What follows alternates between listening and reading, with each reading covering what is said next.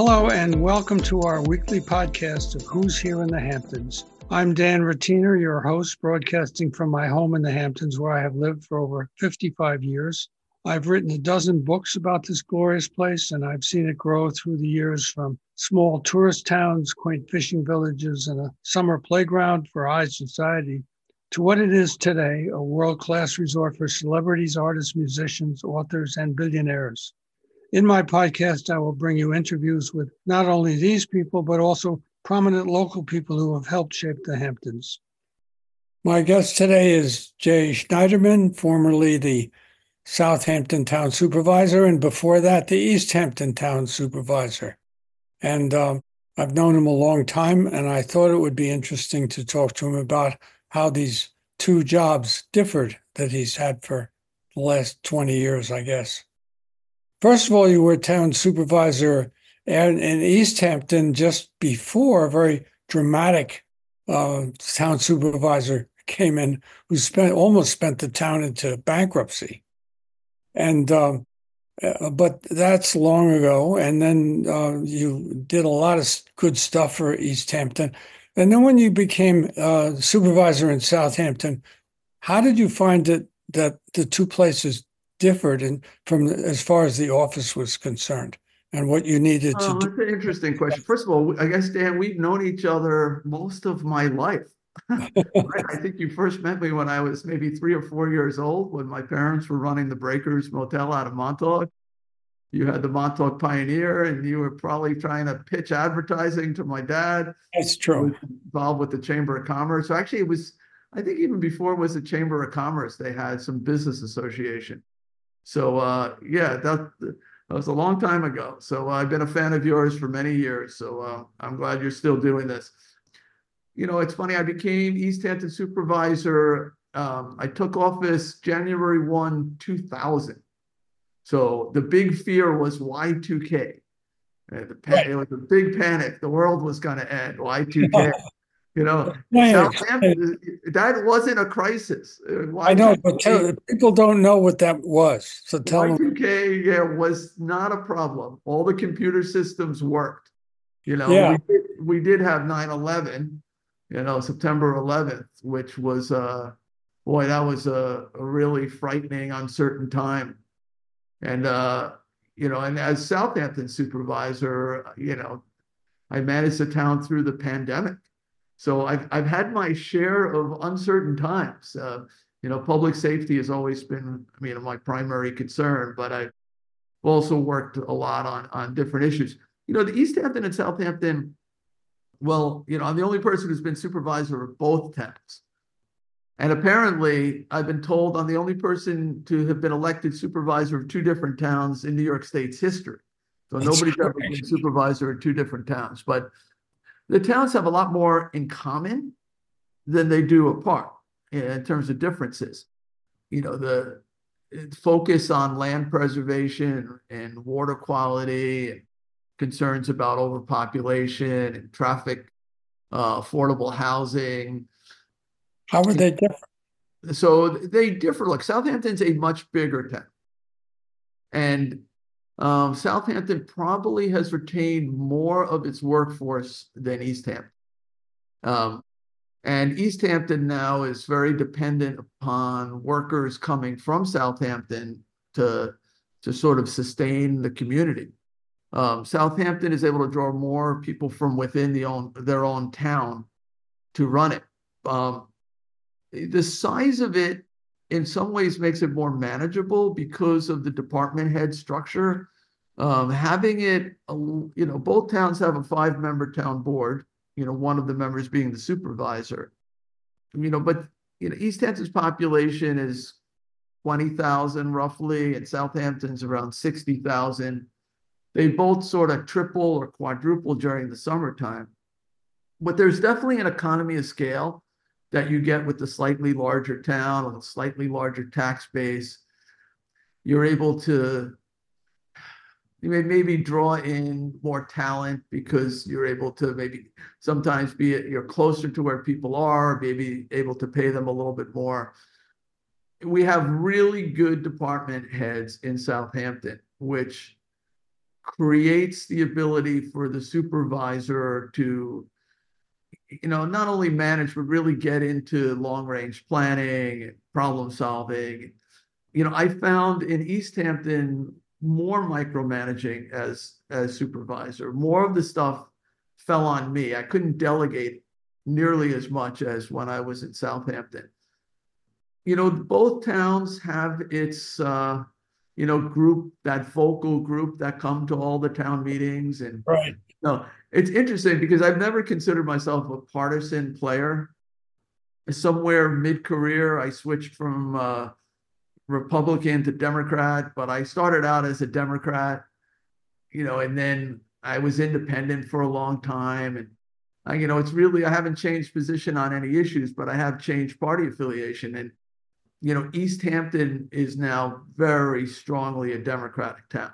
I mean, probably all members of the town board, and probably most of the the appointees on the planning board and zoning board come through that Democratic organization, the committee, or certainly get appointed by a Democratic board. Southampton is far more bipartisan, I guess more purple in a way.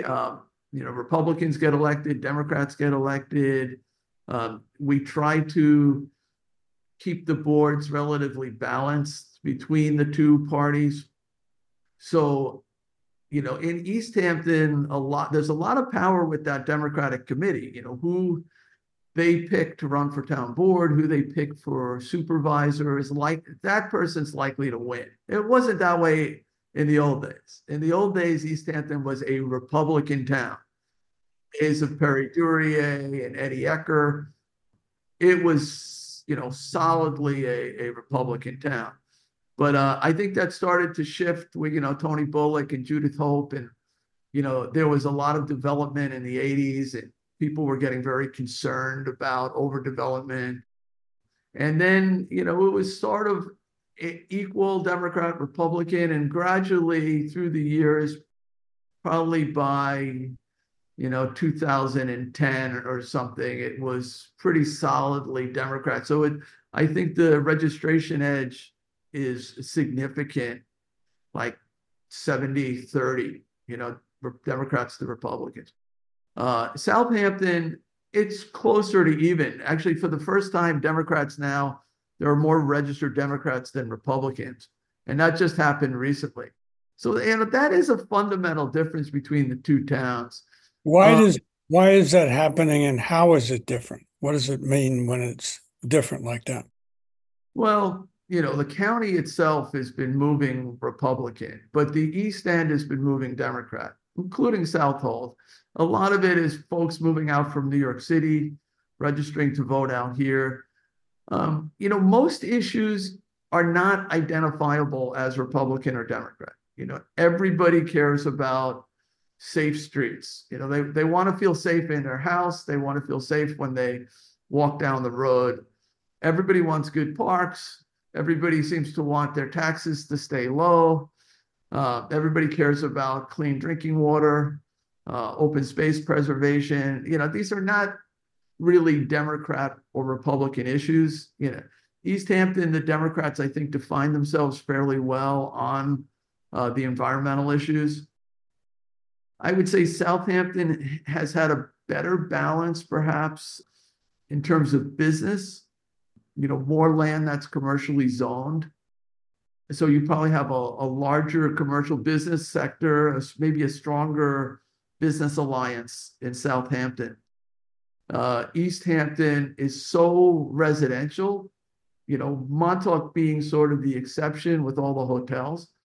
But you definitely have the business community has a stronger voice, I think, in local government in Southampton than it does in East Hampton, which is another interesting distinction. But again, there's way more things in common. And, it's changed a lot through the years. When I was East Hampton supervisor, and I went right to being supervisor, so I never served on the town board in East Hampton. I was zoning board chair. And then I ran for supervisor, and I won, and I stayed a couple terms before going to the legislature. those were the days before social media. And, there was definitely people would come to town board meetings. There was a lot of critique. The newspaper, when I first started, really, the main game in town was the East Hampton Star. There was no East Hampton Press. There was no Independent, which was there for a long time. And, the East Hampton Star, took their weekly shot at me. It was often, they put their editorial opinions out, often critical of things that I was trying to do in the town. Sometimes I'd have trouble getting things that were really positive covered. So I struggled a little bit with the media. Today, it's a different world. Today, it's A, there's a number of publications, but B, social media has made it that information is communicated 24 hours a day, 7 days a week. And there really is no reliance on fact anymore. Now it's very hard to get in front of disinformation. There are very few filters. People seem willing to spew vitriol, poison pen, venomous, and it's unbridled. I mean, it seems like it's constant. And I don't remember that in the beginning, where there was so much access to public servants, where false information would travel so fast you couldn't get ahead of it. I think it's made public service, doing these types of jobs, being an administrator, harder and harder. And I have to say, like, the town supervisor is the head administrator. Town supervisor is the CEO and the CFO, chief fiscal officer, chief executive officer. You really you're managing the town. And, a lot of the time is just dealing with administrative duties, hiring, firing personnel, putting out the fires, and making sure that the paychecks get cut and the bills get paid.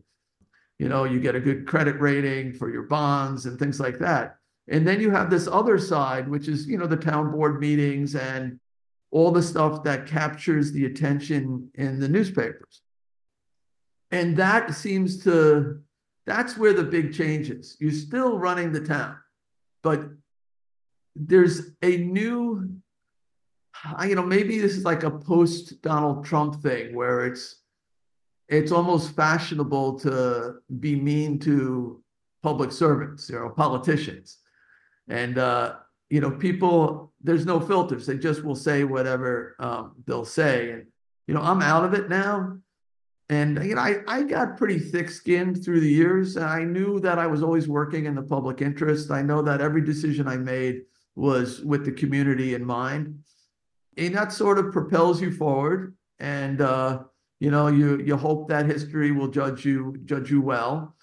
But, you do have to endure sort of this, the constant slings and arrows. And so, I used to really highly recommend public service to people, saying, oh my God, this is the best career. You really can make a difference in your community. You really can get things done. And now I'm a little bit more cautious, because you have to be so thick-skinned. You have to be, live under a microscope and be prepared to sort of take the constant, negative, the letters, the attacks and things like that. Whether it's in East Hampton or Southampton or really anywhere, that is a fundamental change. And that concerns me, because I want good people to serve. Another change is the amount of money that you need to campaign. The amount of money that you need, these tiny little elections used to be, you have to raise $30,000, $20,000, $30,000. Now you got to raise $150,000 for a local election. And forget about Congress. You want to run for Congress, you got to raise $5 million. So the money in politics, in elections, really, it's way too much. It used to be, if you volunteered in your community, maybe you worked in the Rotary or the Elks Club, or Meals on Wheels. You got to know people, you know, everybody knew you. And that's how you got elected. You got elected because people trusted you, because people knew that you cared. Now if you're a self-funded candidate, you have a tremendous advantage. And the campaigning can be very negative, a lot of mean ads, attack ads, and that just seems to, maybe I think that's here to stay. I wish it weren't, but Well, back in our day, you sit down at the typewriter and you had rules and regulations, and you typed up stuff that you thought would be helpful, and people judged it one way or another and said so. Now people sit down at a computer typewriter, not that that matters, and the first thing they think about is, what can I say that will get me 1 million followers? And they think of the most outrageous things that they can possibly think of. I was going to write a story about this. We both are in great agreement on it.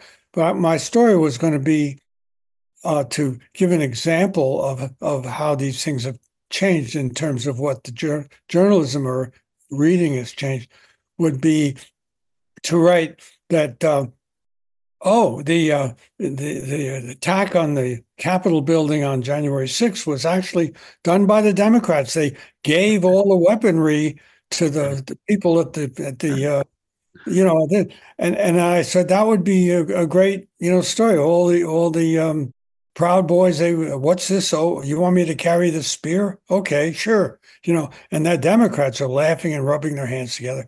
And this would get 1 million hits. And I was going to write this as an example until I realized people are going to take this out of context and start reporting that that's in fact exactly what happened. Well, that must have happened to you. Like, I remember your stories from when I was a kid, when I first started reading. And I pretty much believed everything you wrote. Like, okay. I didn't understand parody and satire back then. So I really, thought Howard Hughes was secretly living in the top of the Fisher building in the center of town in Montauk. So I maybe some of the space alien stuff, I don't know, but I later began to understand that it was tongue in cheek. But today, boy, what people believe is true. The conspiracy theories, oh my God. Yeah. And they love to spread them. I've heard so many about myself. I try to laugh, and say, oh, really? That's my secret motivation? My God. But, it's... I don't know what the future holds for this, but it's sad that the rules of journalism have not been applied in a way that was meaningful. I noticed that a lot of the local papers have abandoned letters to the editor. It used to be a prominent place where people could say outrageous things for that very purpose. Yeah. Now they're smarter and they're trying to say, look, there really are facts, Yeah, East Hampton Story used to publish everything. Whole story. So what do you do with yourself now that you are retired or not retired or whatever it is? We'll see. It's kind of interesting. I got my first vacation in like 24 years. So I went away to Portugal for a couple of weeks. I really, was like, I love the ocean. I love the coast. And I just kind of wanted to see the Portuguese coastline from, the north to the south. And, the cliffs are beautiful. I took lots of pictures and I did a lot of hiking. Really amazing country. I highly recommend it. The dollar goes far. It's very safe. But I'm also going to Brazil for Carnival with a group. I play with those samba drummers on the beach. So, yes, I remember that. So it's my first time going to Carnival. So I'm getting a little travel out of my system. And then when I come back, I may do some work in the not-for-profit world. I definitely will play some music and do some art. I may do some consulting. We'll see. I'm trying to see what it feels like to be out of elected office. After 24 years in elected office, you start to define yourself by that title that, follows your name. So, I have to get used to that, and I'm trying to help the new folks who just got elected, as best I can, provide information that they might not have, some of the backstory. But I'm trying to stay open to possibility. So I might do something with I might do something in government if there's a good opportunity. But we'll see. I might even run for another office. I had looked in the past at running for county executive, decided not to do that. I looked at running for Congress. At the moment, I'm not doing that either. Trying to take a little bit of time to, just sort of spend a little bit more time with people I care about and, get sort of back and spend a little time in Montauk. I really miss Montauk. So Montauk at the moment, it's so beautiful here. Yeah. You want to know the most famous thing you ever said, in my opinion? It was after you, and you balanced the town budget as town supervisor in East Hampton, another guy came in, McGinty, his name was, Yeah. and began to spend more money than he had. And when he was found out about it, he blamed you. He said that it was heading that way when he took over and this and that and the other thing. And you commented to me, you said that when you were the town supervisor, we had a department for animal control for the dogs and stuff. And they had a room in the old town hall. And then when McGinty took over shortly thereafter that, the town dog catchers now had an entire building that they built.